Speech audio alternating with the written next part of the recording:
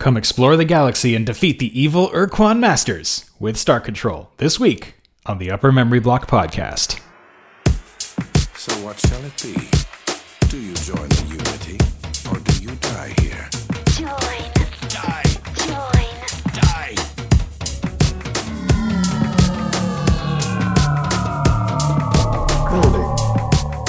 Building. Yes, sir, agreed. Yes, sir, at once. Hello, everyone, and welcome to episode 16 of the Upper Memory Block Podcast. I am your host, Joe, back with you as usual, once again, to talk about a PC game from, I guess we can say, the 80s and 90s, or as I like to call it, the DOS and pre-Windows XP gaming era. So we got a big show this week, but before we begin, I guess I should put out a little bit of a programming note. So I know the last couple of weeks the show's been coming out kind of off schedule. I know, traditionally I would release the shows kind of usually around Thursday evening and every other Thursday evening, and they'd be there for Friday and people would be able to, listen to it that day or over the weekend or whatever. Well, as you notice, maybe the past two episodes have been coming out kind of Sunday-ish kind of a thing. So it seems as though lately, with life being the way it is, Sunday tends to be a better day for me to record and put out the show. So I think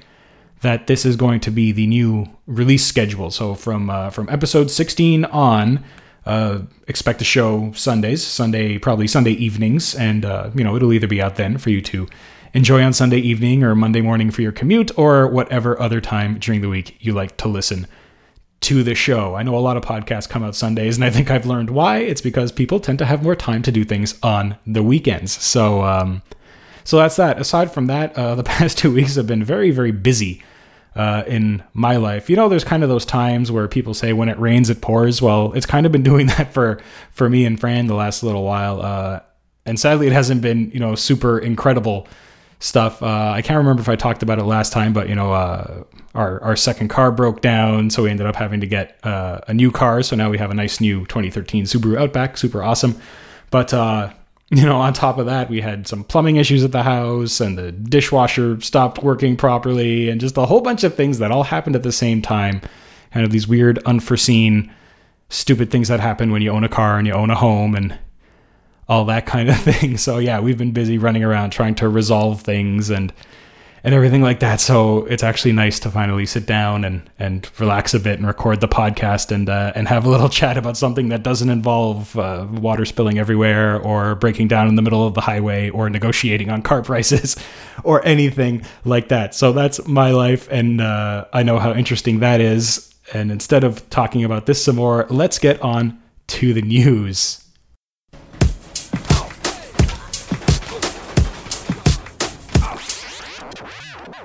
All right, time for the news. So, a few weeks back to begin with, I talked about Laurie and Corey Cole's new game, Hero U. Well, I recall saying back then that, they were coming out, they were talking about the project and doing all this stuff and advertising, but they were looking for kind of the right time to actually begin their Kickstarter campaign. Well, the time is now. The Kickstarter began, I believe it was last week. And they're looking to raise $400,000 to make their Quest for Glory-inspired turn-based role-playing game. So 23 days remain on that project. They're about a quarter of the way there. I think as of today, they have about $130,000. And if you did like Quest for Glory, as I said last time I talked about this project, definitely go and check them out. They have a site over at Kickstarter. You can just Google Hero U or Quest for Glory or Corey Cole or Laurie Cole, and it should come up. And, if you just Google around the web, there's quite a bit of press. There's an article on Kotaku, and actually, surprisingly, something on the New York Post. So we're kind of getting into a bit of mainstream media on this stuff. So, definitely take a look at that if you had any interest in the Quest for Glory franchise way back in the day. Next in the news, it has also been a very big week for GOG.com, Good Old Games, where I get quite a few of the games for this show. They had kind of a summer event where they announced quite a few things. The one thing that I want to talk about here, there were quite a few announcements, but the coolest one in my mind is that 50 of their titles are now available for the Mac. they teamed up with the developer of Boxer, which is an emulator somewhat based on DOSBox that I've talked about here and there, and I believe one of the listeners actually emailed in about it at one point. Yeah, so he has begun a process of kind of modifying Boxer for GOG to make packaging games much more seamless for the Mac. So instead of having, Boxer's nice interface and a library and everything, he wanted to design it so that a company like Good Old Games could take Boxer, take the source code or, the source files of the game, put them into this kind of stripped down version of Boxer and just have it launch like any other program. So there's no configuration options or anything like that. It's more of a easy to use, download, set up and install and, just kind of run it right out of the box. And there's a really, really great post on the Boxer site from the developer where he discusses what he had to do and what we can expect from Boxer and GOG together going forward. And you can find that article at boxerapp.com/blog/2012/10/21/positively-agog. But I will link that in the show notes. You don't have to copy that down. But yeah, lots of cool stuff coming out of GOG. I mean, you could always run their apps on the Mac, if they were running on DOSBox in the first place, because all you had to do was basically install, download the files, unpack them, move them onto the Mac, and then just use kind of an independent Mac version of a DOSBox install, and they would run fine. But this is kind of a really cool step forward for people who don't want to deal with that stuff. They just want to play these great games. And, I ran SimCity on my MacBook Pro, and it works just fine. It works really great. And, that's kind of one of the bigger name games that they ported over to the Mac. But there's lots coming after that. Well, actually, speaking of SimCity, I didn't plan to mention SimCity 2000, but in SimCity 5 news, we finally have a release date. So SimCity 5 or SimCity 2013 or whatever you want to call it is coming out on March 5th, 2013, just in time for my birthday on March 21st. So maybe that'll be a birthday gift to myself. It's currently in beta, and despite some of the controversy that I've already talked about surrounding this new SimCity game with regard to certain elements of automation and the always online DRM type stuff, I continue to be incredibly excited for this game, incredibly excited to play it. The Glassbox engine that they have, the game running on seems super incredible. The graphics seem great, so I'm really happy, and there's an article on The Verge where they talk about this, and I will, as usual, post that in the show notes. So, finally for the news, last week, amidst all that other stuff that was going on, James, local listener, James from gamesaspect.com, he's a writer over there, he dropped off a box of 3.5-inch floppies on my doorstep. I posted a picture of him on the Facebook group. There's tons of stuff in this box that he gave me, including the discs for X-Wing, Quest for Glory, I think Space Quest 5 is in there, Commander Keen, some stuff for Wing Commander Privateer, and more. I was so excited about this that my wife started kind of looking at me funny because I was kind of giggling with glee over this little box of discs. So thanks so much, James. What a really cool thing to have. And, I really appreciate that you were able to go out of your way to actually drop them off at my house. Thank you so much. You're listening to the Upper Memory Block Podcast. So before we get to the meat of the episode, or the core of the episode, got a couple of emails this week, but I will start with this one from Andreas, because he is responding a bit to the last show on syndicates. So Andreas writes, "Hi Joe, I can't believe you didn't know Molyneux other than from Fable. You'd be surprised to hear what he did in PC gaming. Populous, Theme Park, Dungeon Keeper, and Black and White are only a few examples of games he's responsible for. I did learn a lot about Syndicate. I didn't know anything about the chip or those corporations acting as the government. Also, the SNES version seems to be quite a faithful port. Other than the ability to buy extra information about the mission, everything you mentioned is in the game. The music also sounds a bit better." Well, thanks, Andreas. And it's just weird because I usually feel like I'm really up on this stuff, and I don't know why I kind of dropped the ball on Peter Molyneux. I did play I played Theme Park and I enjoyed it quite a bit, and I'm a huge fan of Black and White. I really like these kind of God games. I don't know, maybe that says something about my psyche, I don't know.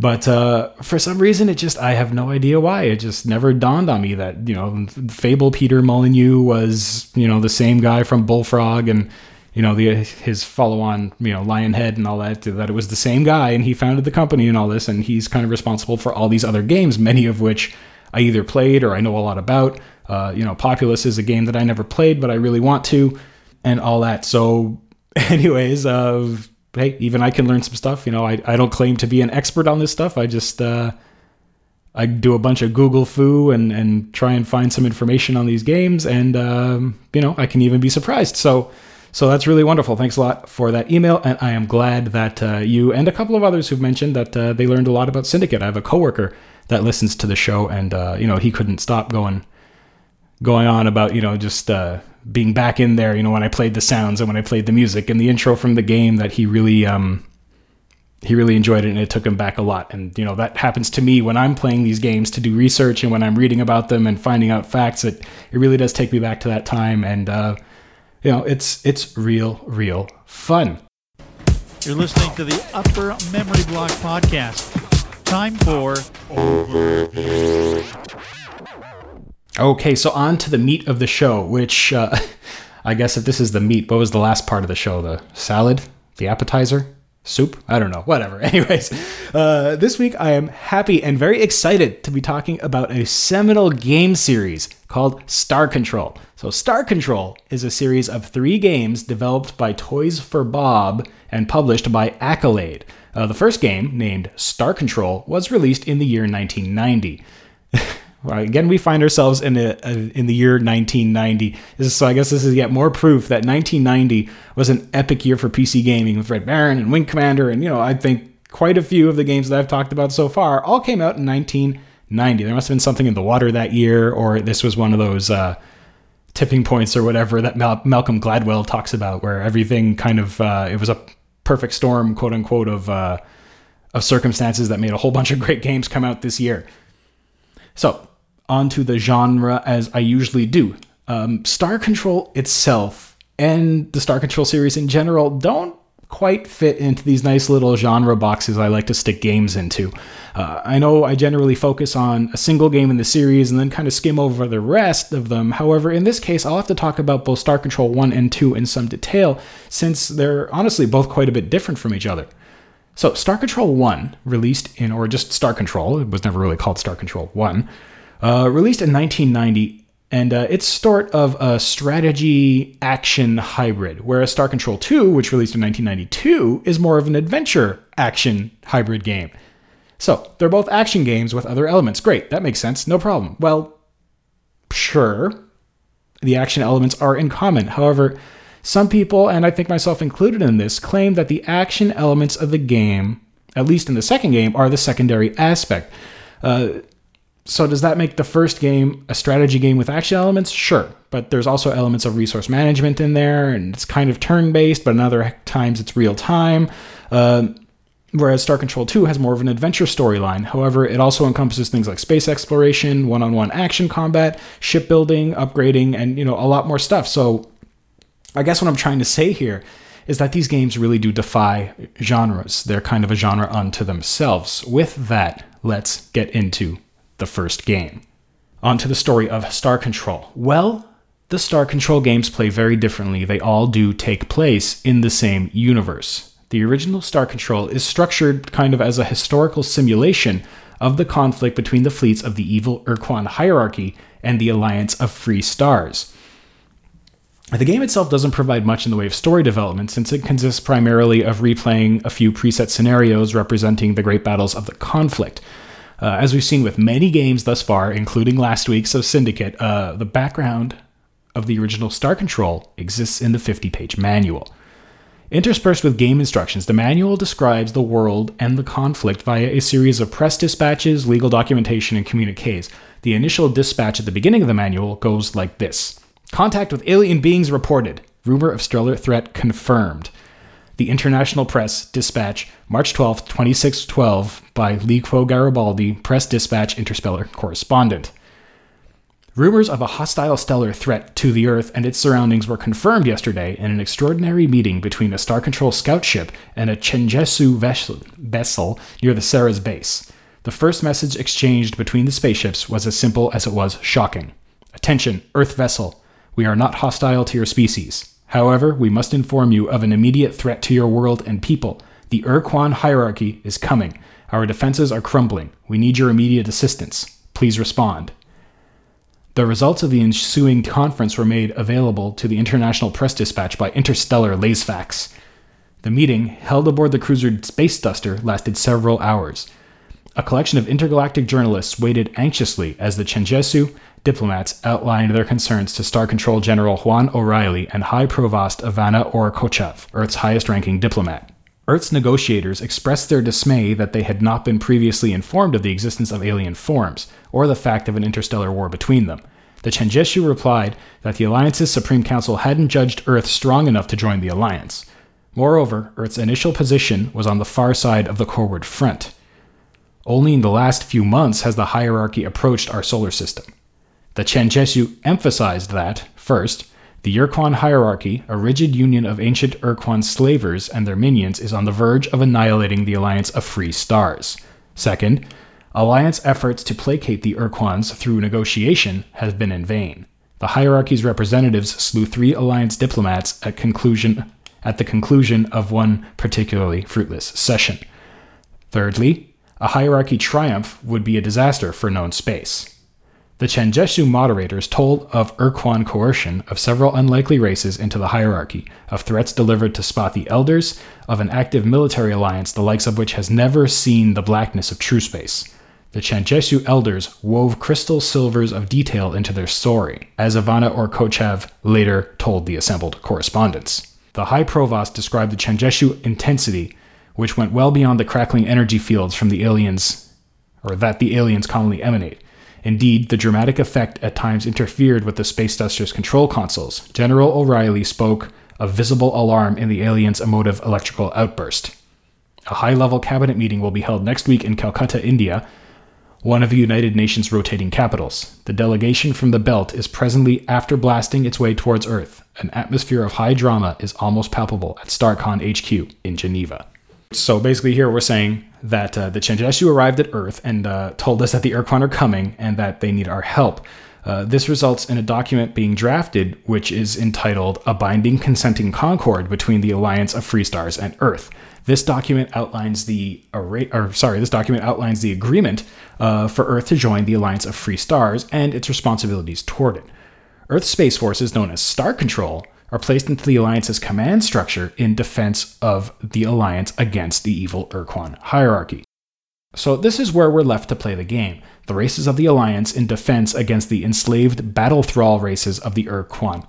As you read through the game, the names of the races, ships, and other historical events start to give you kind of an idea of the fun and quirky nature of this universe, despite the fact that the story seems somewhat serious as I describe it.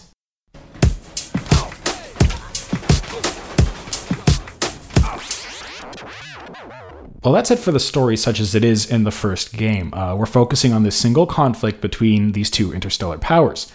Starting up the game brings us to the main activity menu, where we take a look at the different options for gameplay. They rank from very straightforward to somewhat complex. There's 3. Firstly, practice is sort of a fully definable skirmish mode. You can choose to pit any 2 ships against each other in one-on-one combat. So in the story section, I glossed over something that really defines the core of this game. The Alliance and the Hierarchy are each composed of 7 separate races. Each of these races is incredibly unique. In addition to the cultural differences between the 2 races, each race fields a different warship. A race's ship is suited to that race's characteristics and general level of kind of technological development. So say we take a look at Alliance races. The Chenjesu are probably the most technologically advanced race. They're described as crystalline in composition and field a ship known as the Chenjesu Broodhome. This is a relatively large and slow ship which has a large amount of fuel and crew. Fuel is used to move and fire weapons. It's a limited but renewable resource. Once a ship runs out of fuel, it can no longer fire its weapons. However, as long as it's not trying to fire weapons again, the fuel slowly regenerates. Crew is the game's representation of the ship's health. When all the crew of the ship are killed via either enemy weapons or other hazards like smashing into planets and things like that, the ship is destroyed. So how does the Broodhome fight? Each Star Control ship has a primary and secondary weapon. The primary tends to be a purely offensive weapon, and the secondary can either be defensive or offensive depending on the race and the type of ship that you're using. So using our example, the Broodhome's primary weapon is the Photon Crystal Shard. The shard is released in a single very resistant unit. This single parent shard will fly until it is released. When released, it splits into 8 sub-munitions which spread out in different directions. And, because of this, they have a relatively low rate of fire. You can't fire too many of these main munitions one after the other because they take quite a bit of energy to generate.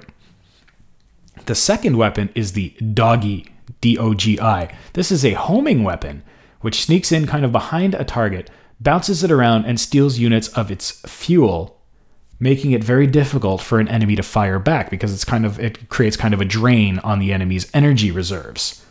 The Broodhome is big and slow. This is contrasted by other races which have small fast ships, such as the Spathi from the Hierarchy. Their ship is called the Spathi Discriminator in the first game. I believe it's called the Spathi Eluder in the second game, but it's effectively the same ship. They just changed the name of it. This ship carries quite a bit of crew, but is better designed for running away than standing and fighting, which is in keeping with the Spathi's fearful and spastic nature. They primarily fire what are known as punt guns, so up to 5 projectiles from these punt guns can be active at once. They're extremely small, move fast, and have a fairly good range, allowing the ship to fire from a good distance, which then allows the ship to turn, run, and use its secondary weapon, the Butt missile. That's B-U-T-T, all in capitals. So BUTT stands for Backward Utilizing Tracking Torpedoes. They fire, of course, out the back of the ship. They do low damage and really do just serve to dissuade pursuit so the Spathi can run away. So, even here, you could see a bit of kind of the tongue-in-cheek humor that the designers of Star Control put into the game. So all ships range from slow to fast, lightly to heavily armed, and truly are all completely unique. It is definitely worthwhile to practice with all the ships to learn their strengths and weaknesses, how they stack up against each other, and how to kind of fight or defend against each one. So this is what the practice mode is for. So now that I've spoken about the ships, races, weapons, and stuff like that, another somewhat unique feature of Star Control space combat is a great effort to model what we can believe would be realistic physics. So if you remember way back when to episode 2, where I talked Wing Commander, and if you haven't listened to that episode, you really should, because Wing Commander is a really great series, which I may revisit at some point in the future. So when I was talking about Wing Commander, I pointed out how that game didn't really model spaceflight very accurately. Spaceships flew like planes. In Star Control, spaceships fly like spaceships. They have mass, they have inertia, and are affected by gravity, and more. So if you thrust forward, the only way to come to a stop is to rotate your ship around and then thrust in the opposite direction. Bigger ships accelerate and turn more slowly than smaller ships. And turning requires you to rotate your ship and then thrust in your new direction, which will kind of bend your course towards where you want to go. It definitely does take some getting used to. This isn't your standard flight simulator kind of situation. Also, the combat zone has wrapping edges. So if you fly off the bottom of the screen, your ship appears again at the top, kind of like in Asteroids, in the super old arcade game Asteroids. This can be used to your advantage in both attacking enemies and escaping from them, and at times, if you're not paying attention, it can also be a little bit detrimental because you're going to end up in a place where you don't necessarily want to be. So now that I've talked a lot about the practice mode, space combat is also the primary focus of the second game mode, which is called Melee, or however you want to say it. Melee, or Melee mode, pits 7 ship fleets of Alliance and Hierarchy against each other, so you have one ship kind of from each race. Players alternate choosing which ship will fight, and they remain with that ship until it is destroyed. The player that destroys all of the opponent's ships first wins the melee. Finally, there is the full game mode. In this mode, players play through scenarios in which resource gathering, management, and ship building come into play. There are 9 predefined scenarios, so a very simple scenario is described a bit like this. This is Scenario 1, Beginner's Luck. An introductory scenario in which you learn to establish forts and mines. Few ships and stars are found. Either side is victorious when its forces completely destroy the enemy. So scenarios are played out in a constantly rotating star field, and you control your fleet from what is known as the fleet command view. Here you have the ability to move your ships from star to star, establishing colonies and mines, which supply your side with Starbucks used to build additional ships and colonists to crew them. Ships are built at your starbase, which is usually placed kind of at the back of your territory and actually can be moved from star to star. However, it is very slow to do that. Additionally, you can fortify star systems against enemy attack. Generally, scenarios are won when the opposite side is completely destroyed. This mode also contains ship-to-ship combat, as we've seen in the other section. It occurs when two or more ships of opposite sides occupy the same star. Scenarios really are a lot of fun, as they do require a little bit more strategic thinking than just the straight-up melee sessions where you kind of go in and blast your enemies. You can also approach things in many different ways. So do you just turtle up and build your forces and resources up to defend against enemy attacks and try and come in later on with overwhelming force, or do you dive right in trying to catch your opponent unaware with your limited forces that you start out with? So these 9 scenarios, in addition to a full scenario editor that comes with the game, really do allow for tons and tons of replayability in the first Star Control. Any Star Control game can be played by 2 human players, a human versus the computer, or even 2 computer players if you just want to see the AIs beat up each other. Additionally, there are some automation options, which can assist human players who only want to concentrate on a single aspect of the full game. So we have Cyborg mode, which leaves kind of the strategic planning decisions to the player, so where to fortify, where to build mines, which planets to colonize, and all that kind of thing, and it will invoke computer control during combat. Cytron mode has the computer making the strategic decisions of where to colonize, mine, fortify, and all that, but when combat occurs, the player takes command. In addition, a computer skill level of standard, good, or awesome can be set, which of course affects the skill at which both computer-controlled opponents and allies perform. You're listening to the Upper Memory Block Podcast. Time for Focus.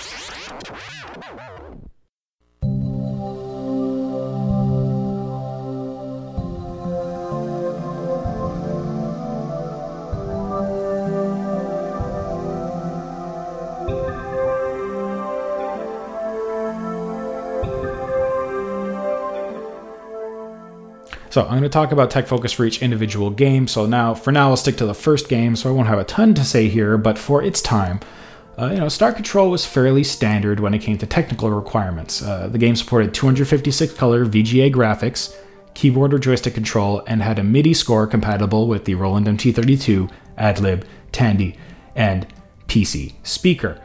Aside from that, it was just a fairly standard game when it came to technology. It wasn't groundbreaking in many ways like that. Where this game really was special was the way it defied genres and the way methods of gameplay and control and realistic physics and all that kind of thing. So that's all I have to say for here. But let's get on to our favorite part, the development story.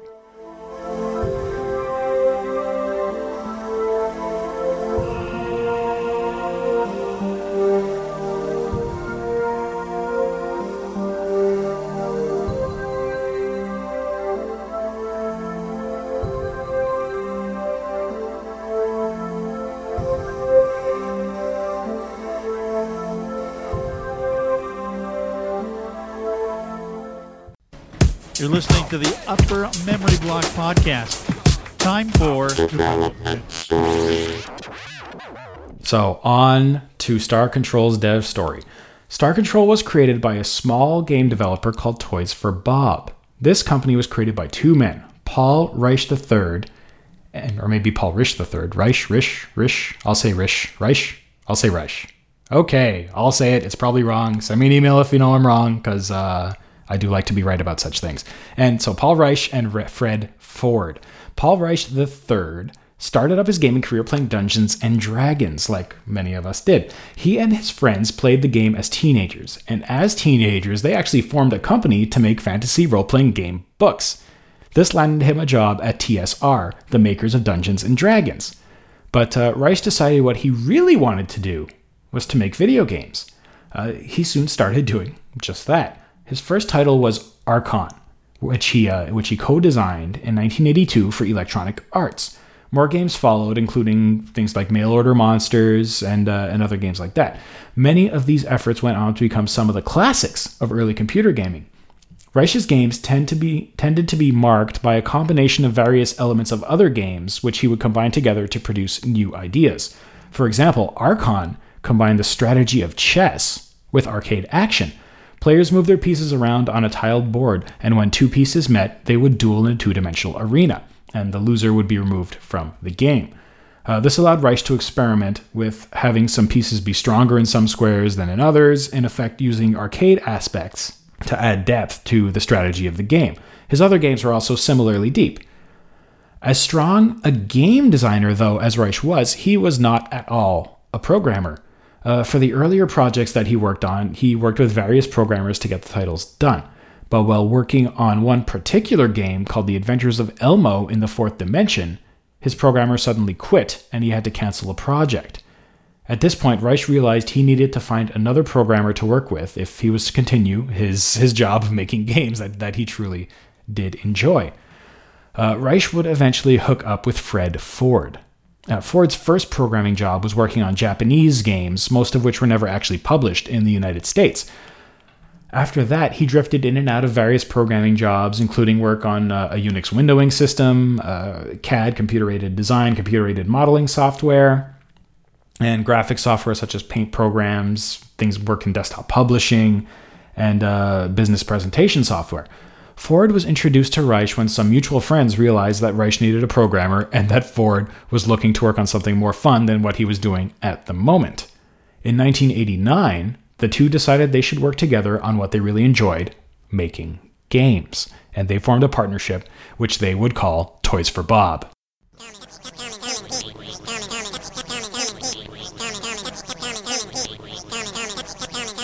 Come in peace. So their first game was, of course, Star Control. As we've discussed, Star Control pits one or two players against each other in a battle for ownership of the worlds of the Alliance. Much like Reich's previous game Archon, the game combines slow, methodical, strategic gameplay along with fast-paced action sequences. The great world, races, and ships that they created pulled from the two men's love of science fiction. In the game manual, they credit a huge list of sci-fi authors as their inspiration, including Orson Scott Card, Larry Niven, Andre Norton, David Brin, Robert A. Heinlein, Arthur C. Clarke, Alan Dean Foster, and many, many more. Most of these authors I love and I've been reading my whole life. Of course, the small operation that was Toys for Bob didn't have the money or resources to develop, sell, and market, a AAA title computer game. So, as many small developers did, and still do today, they got together with a publisher, in this case, Accolade. So Star Control released in 1990 to great success. Its unique blended gameplay style, hugely varied ships and races, and quirky humor captured the hearts of gamers and quickly formed a rabid and loyal fan base. So the original Star Control was a great success. And what does that usually mean? Of course, both Toys for Bob and Accolade were happy to gear up for Star Control 2. You're listening to the Upper Memory Block Podcast. So let's reset my topic pointer and slide back to story, but this time with Star Control 2 in mind. So whereas Star Control was more of a historical reenactment of the Urquan slave war, Star Control 2 takes a very different approach. This game has much deeper story than the first. While the original game only told you story in the manual, Star Control 2 has much more of an adventure game / role-playing game flavor to it. There's a very well-written and detailed account of the backstory going, far back as the 1930s in the manual, and it does certainly bear reading. However, I came across an audio performance of the game intro that came on the soundtrack included with the GOG release, so I will play that right now.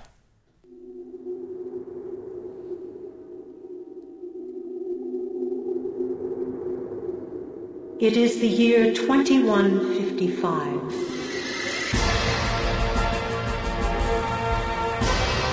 The people of Earth now travel between the stars. Following the sad lessons of the Little War, a unified Earth knew a century of golden peace and prosperity. glorious dream dashed by the arrival of a hostile armada. Earth and her partners in the Alliance of Free Stars faced a monstrous adversary.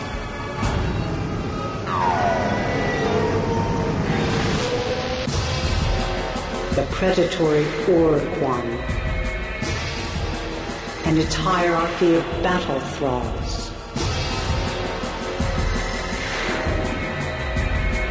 There were many great battles, yet Earth was losing.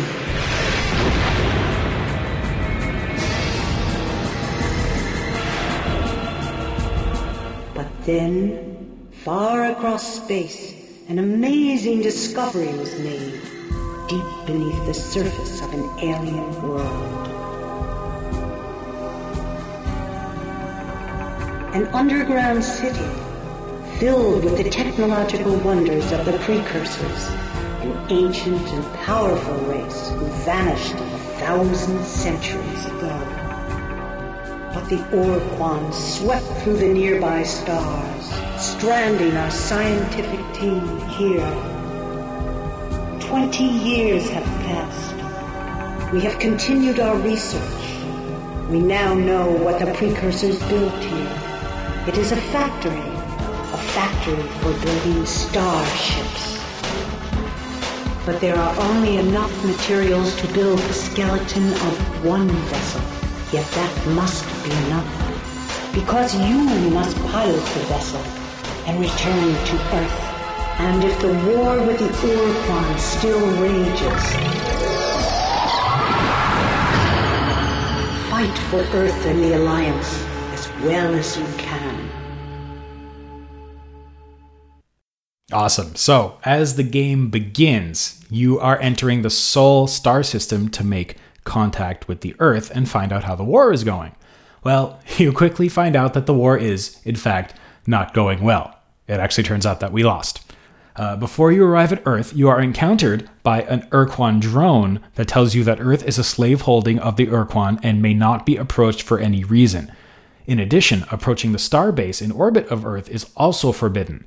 The drone then jumps to hyperspace to inform the Urquan occupation fleet of your transgression. Ignoring the warning, you approach Earth and find it is locked under a red energy shield. It's completely inaccessible to you. However, there is that starbase that you were told was off limits. Well, we didn't listen this far, so let's not listen again. Checking it out, you see it is in fact crewed by humans. The starbase is supposed to be resupplied by the Urquan every few years. I think it was every 4 or 5 years, and it's been 7 or 8 years, and it has in fact not yet, it hasn't been resupplied. Systems are failing, food and other resources are low, and you are asked, and in fact you are begged, to provide help.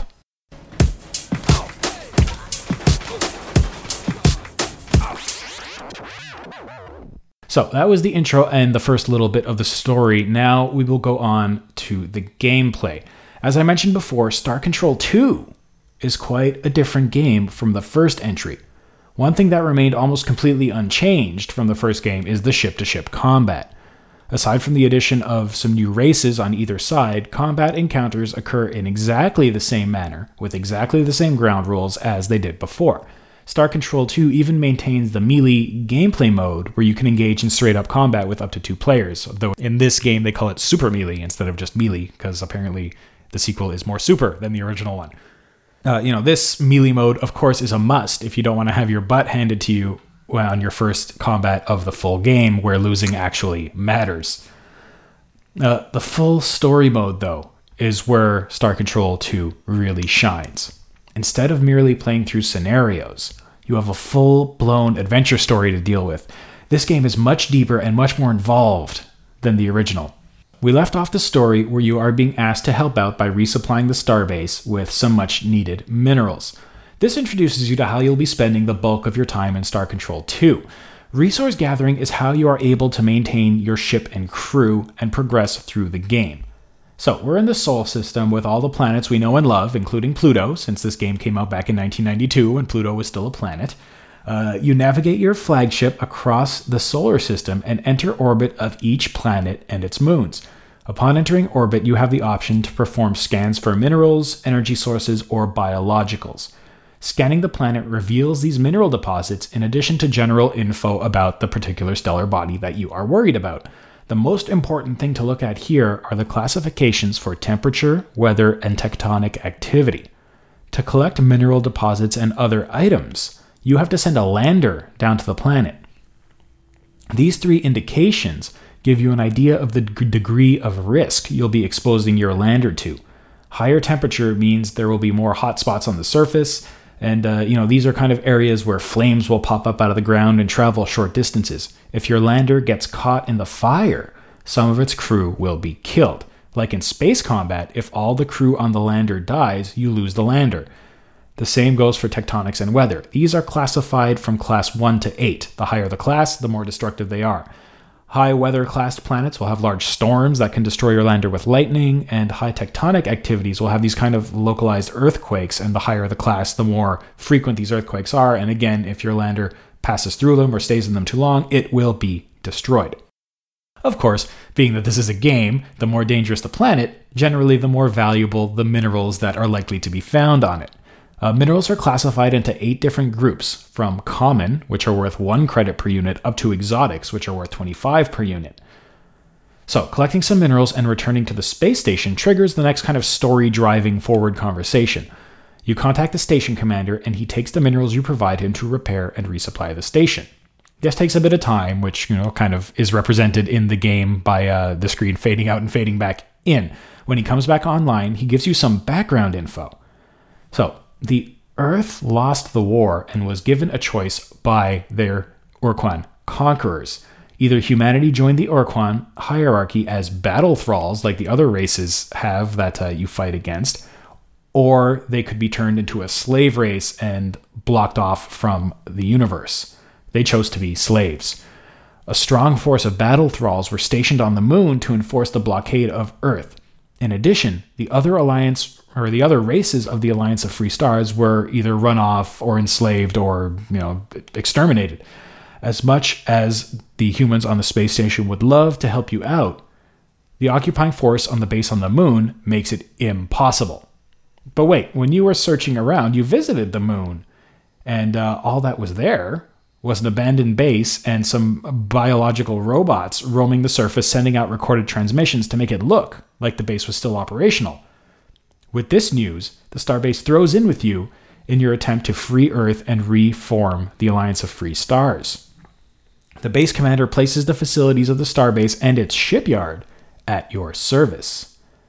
This is where the second aspect of the game comes in. As you heard in the intro, your precursor ship is a mere skeleton.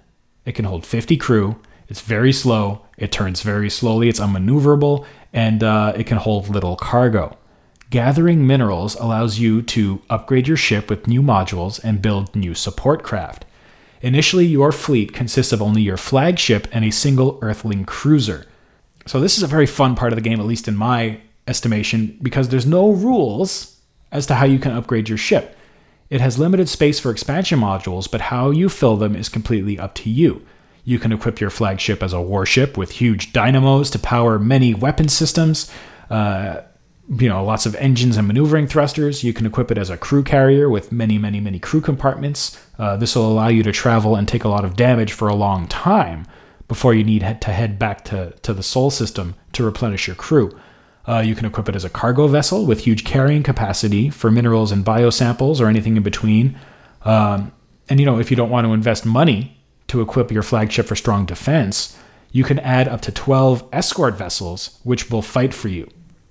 Initially, you only have access to built Earthling cruisers, which are fairly slow and fire heat-seeking nuclear missiles from long range. However, the fact that you only start out with these, but you do end up having the ability to make more, brings us to yet another aspect of the game. So as I said, your goal is to free Earth by defeating the Urquan. This can't be done alone. The Alliance must be restored. So you leave the Sol system and push up into hyperspace. This allows you to quickly travel to nearby stars and continue your mineral exploitation duties. As you do this, you'll encounter other alien races who will generally need your help. You can attack them outright if you don't want allies, but that's not really the best idea. Your best plan is to probably talk to them and see what they want. The trick is to find out what they want or need. Usually doing something for them will get them to join up with the alliance. This will allow that race to be added to your crew, and it will allow you to build their ships for your defense fleet that will escort your flagship. So as you progress through the game, you find out the Urquan effectively abandoned blockading Earth because of an internal conflict with the Core A, who are a subspecies of Urquan who believes in eradicating all life in the galaxy as opposed to enslaving it, which is what the Urquan like to do. The winner of this war gains access to the Samatra, a precursor starship with unparalleled power. The game plays until a final confrontation with the Samatra. In a victory sequence where you succeed in destroying the ship, you actually do destroy it, but you narrowly escape at the last moment, and you are rendered totally unconscious. On awakening, you find out that you've won, the Urquan are gone, and Earth is free. As it turns out, though, this game also wasn't happening in real time. It was in fact a historical simulation just like the first. However, as opposed to being a computer simulation, you, as the player, have been retelling this story to your grandchildren. Star Control 2 has one of the most satisfying endings that I've experienced in a long time. It really does make you feel good, and it does reward you for putting in the time to complete the game. You're listening to the Upper Memory Block Podcast. Time for Tech Focus.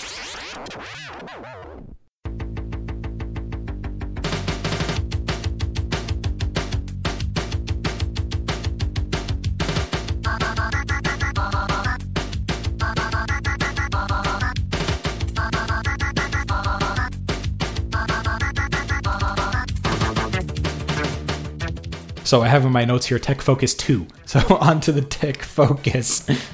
This will really kind of be more of a combined Tech Focus / dev story, since I did the bulk of the initial dev story for Star Control 1, but I do want to talk about some very unique both technical and community features of Star Control 2. So with regard to the technical specifications of the game, they did increase a bit from the original. While the game still runs on older hardware, the recommended specs for Star Control 2 were a 386/20 MHz and a double-speed CD-ROM.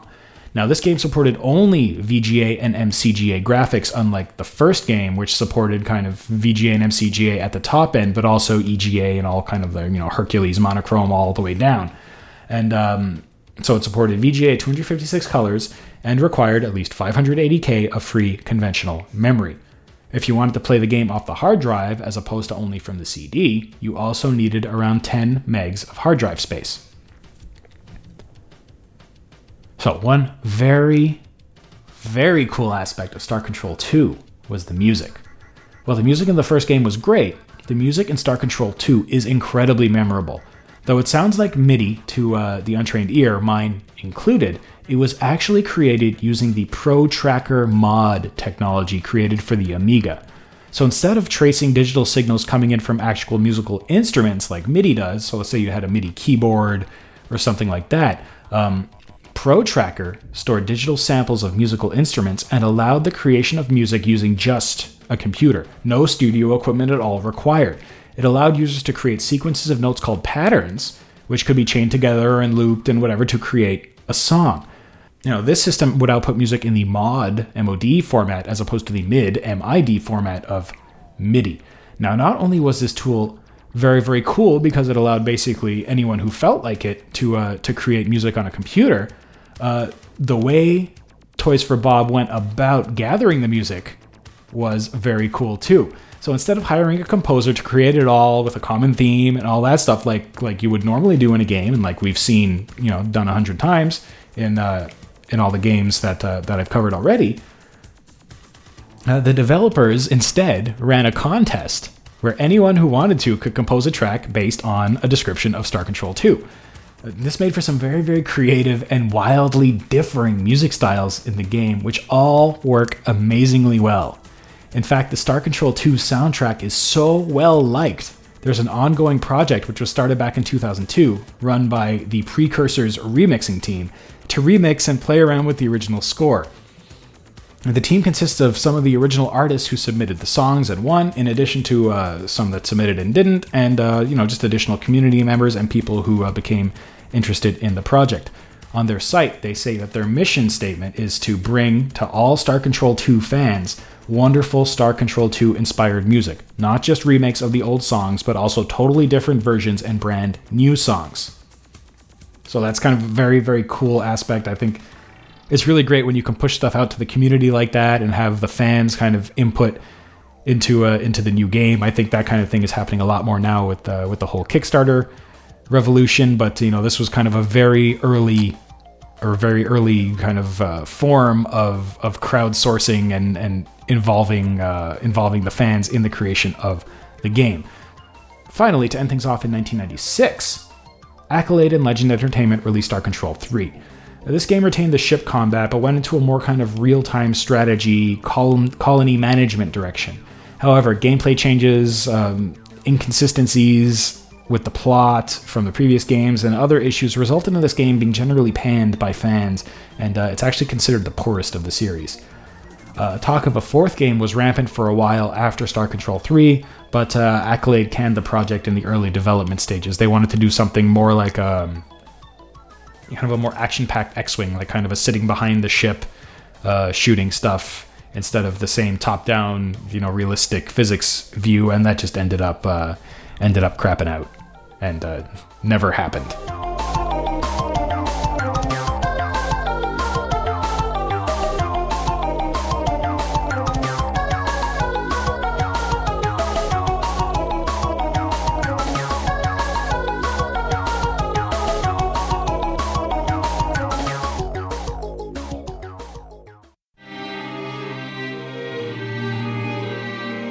Wayne Henderson here, and I am excited to have 3 of the top Fringe Division agents with us today. So, since we're here, we might as well take advantage of the situation and just talk about how the Fringe Casting with Wayne and Dan podcast is proud to be podcasting about this 5th and final season of the TV show Fringe.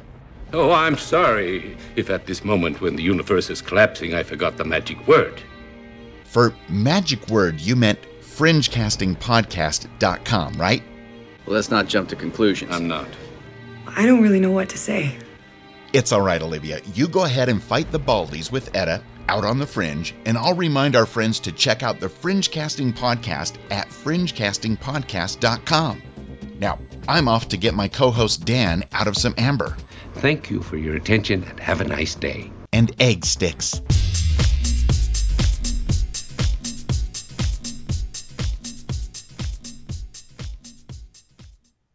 So what does the future hold for Star Control? Well, in 2002, which I guess isn't really the future, it's actually, 10 years ago, now that I think about it, that's kind of scary, Toys for Bob released the source code for the 3DO version of the game. This resulted in a very cool project called the Ur-Quan Masters, effectively a free and open source version of Star Control 2 designed to run natively on modern systems. Now this project is in continuous development, with its last release version being, I think, version 0.70 from July 4th, 2011, so that's hardly even a year ago. Based on the Ur-Quan Masters code, other developers have released native versions of Star Control 2 for the Wii and other consoles, and reports of an Xbox port are also being heard. Finally, a really cool fan project called Project 6014-6014 or something like that was started back in 2009. Its creator, Cedric Horner, took the original 2002 open source code and built a completely new story following the events of the second game. As of January 2012, a downloadable demo is out. I look forward to hearing more about the completed game, and you can find more info on Project 6014 at code.google.com/p/project 6014. I'll put that link into the show notes. You're listening to the Upper Memory Block Podcast. So time for another email. I got an email this week from Glenn, who pointed me at some cool Star Control stuff for this show. So Glenn writes, Joe, I have now listened to over half of your podcasts, and I have to say I find them to be first rate. Your performance is excellent, the production values are high, and the content is excellent. I'm surprised at the depth of detail you've been able to find on the history of these games. The games that you have discussed were either a fundamental part of my origin story, XCOM, Star Control, MechWarrior, SimCity, or they were around and I was always curious about them, but without the internet at the time, I never really learned what they were about. Of course, a lot of my friends played those games, and now I got a deeper understanding for them too. I am very much looking forward to your review of Star Control. I have spent way too much time of my life on that series. Personally, I had a blast playing the quest, but I was so obsessed with trying to beat my friend in Super Melee that I would pit armies of each ship against each other to try and figure out what ship was best against which. He would still always beat me with well-aimed Broodhome shots, teleporting Arilu, and just to add insult to injury, actually shooting my ships out of the sky with Shofixti. There's nothing more annoying than being defeated by a non-suicidal Shofixti. I can't wait to hear what you have to say about the Warlords and Spaceward Ho. However, these are best played with groups. Is Dungeon Master too old to review? It seems that the advent of inexpensive app games brings this world of gaming full circle. These style of games seem perfect for the modern common platform. I really appreciate the memories and the Kickstarters. Cheers and keep up the great work. Thanks a lot, Glenn. And as of this point, I'm not really putting an early limit on games that I'm going to review. I think kind of my rule will be as long as there's a DOS version of the game, then it's in the pool. I do plan on covering maybe Zork one day or something like that, and I know that's even from the 70s, I think. But yeah, thanks for that, and it's good to know people are enjoying the show, and yeah, I surprise myself sometimes, as I said earlier in the show, with the amount of information I can get online. I think the reason for that is, like me, like you, like a lot of people that listen to this show, we were and still are big fans of these games, and I think people that are fans, especially for kind of geeks a little bit, we like really digging deep into things, and over time people would gather up information and make websites kind of dedicated to their favorite game series. And over time, they were able to gather up all this information that, I look around and I gather up once again and talk about on the show for all of you guys. So that's great. Glenn also pointed out something very, very cool to me. He writes a blog at blog.brickhero.com, which focuses on the Lego Kusu project. Kusu, I believe, is a site which is run by Lego itself. Community members submit Lego creations to be voted on by the community, and if I'm not mistaken, Glenn, please correct me if I'm wrong, but winners are kind of published and sold as officially licensed Lego sets. So Glenn, being a Star Control fan, pointed me to an entry for a set of Lego versions of the ships of Star Control. I think this would be a very, very, very cool Lego set to have for retro gaming fans. Of course, it needs votes, so check it out. I will put the link in the show notes so you guys can go and look. The ships look like they're really well made. It's pretty impressive. So yeah, definitely go there and vote for that. The Upper Memory Podcast, one of the best podcasts around about geeky old-style gaming on computers. Well, we talk about old stuff as well. We talk about old classic television programs and films from around the world. So if that's your cup of tea or coffee, then why don't you listen to us? We're called Waffle On Podcast, and you can find us on iTunes, Stitcher Radio, or at our main site, which is waffleon.podbean.com. We would be honoured if you'd join us. Where can you get Star Control today? Well, this, yet again, is an easy one. For starters, you can get all 3 Star Control games at GOG.com. The first 2 games come in a single package, and the third is standalone. They work super well. The first game loaded up right away and woke up my MT32 without issue. The second also launched without problems on my Windows 7 PC. Also, of course, there's the Orquan Masters open source version, which can be downloaded for free from sc2.sourceforge.net. Not only is it available for Windows, but also for OS X, Linux, BSD, and a large list of other desktop and mobile OSs, including Android. I downloaded the Mac version, and it started up just fine on my MacBook Pro with OS 10.8 Mountain Lion, the latest one anyways. And yeah, it looks super great. The only thing that I'm not 100% sure on is it did open in kind of a 640 by 480 window on my high-res screen, and there may be a way to drop it to full screen. I didn't get a chance to look into that. But anyways, it works great, and hey, it is free. So now that we talked about where to get it, we talked about the game, we talked about all that stuff, it's time to come to our conclusions. Does Star Control hold up today? Well, here's how I'll frame it. The first game is a touch simplistic. No real story. It feels more like an old-style arcade or console game than a PC game. You choose your sides, you fight your fight, and that's that. Even the scenarios, well, more complex, do lack the complexity and the storytelling that we are used to. So, Original Star Control, Star Control 2, however, took everything that was fun about the first game and they blasted into the stratosphere. Great storytelling, complex and interesting management game, upgradable flagship, incredible humor in the writing, great music. My God, this game, despite somewhat dated graphics, is incredibly fun and eminently replayable. I can see why Star Control 2 is considered one of the best and most influential games of all time. It's on a lot of those lists. Even into today, we look at games like, say, Mass Effect 2, the resource gathering minigame where you go from system to system, scan planets, and gather mineral deposits for equipment upgrades is a direct lift from this game. It's a direct lift from Star Control 2. This game series, and the second game in particular, is a huge recommend for me. Check it out. Heck, the open source version is the full game, and it's free. I mean, what have you got to lose aside from a bit of time? But if you're going to play it and have fun, then it's not a waste of time at all. Play these games. They are so much fun, especially number 2. Number 1's all right, but number 2 is just great. I was having so much fun. I didn't even want to sit down to write the show. I wanted to keep playing the game. So, that's it, and play the game. My lord, so much fun.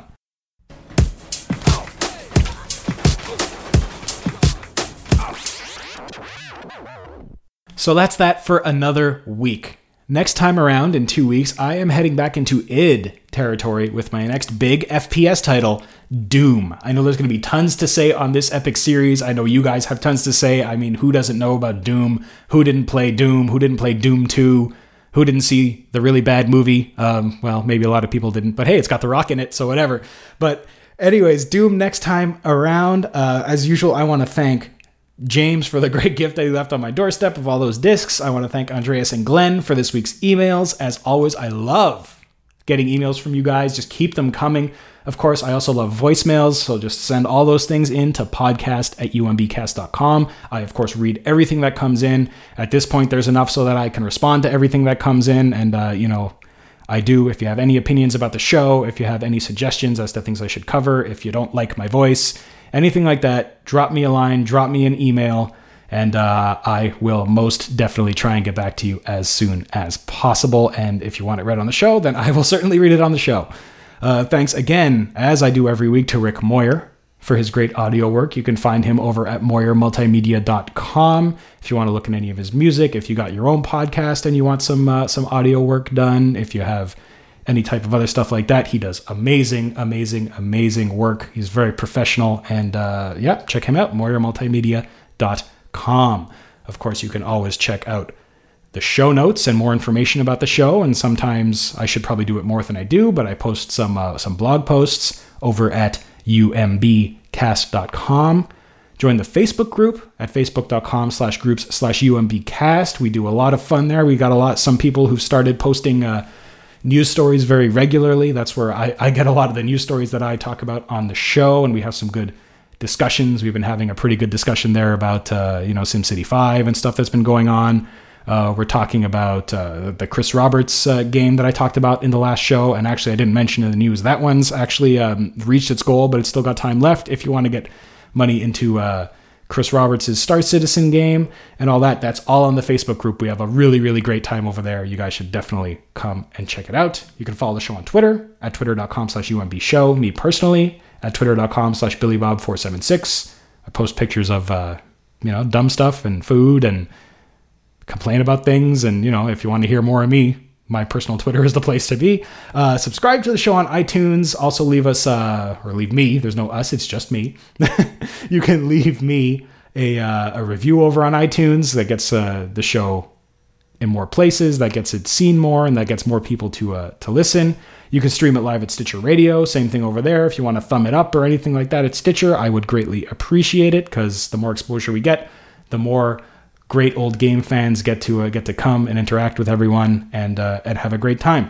So that's it. Wow, I was talky there at the end. Woo. So anyways, that'll do for another week, and I hope to see you all next time for Doom in the Upper Memory Block. Battle control terminated.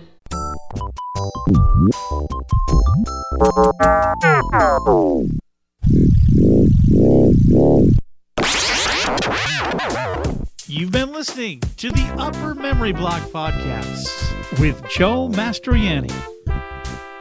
For more information on the podcast, visit UMBcast.com. That's UMBcast.com.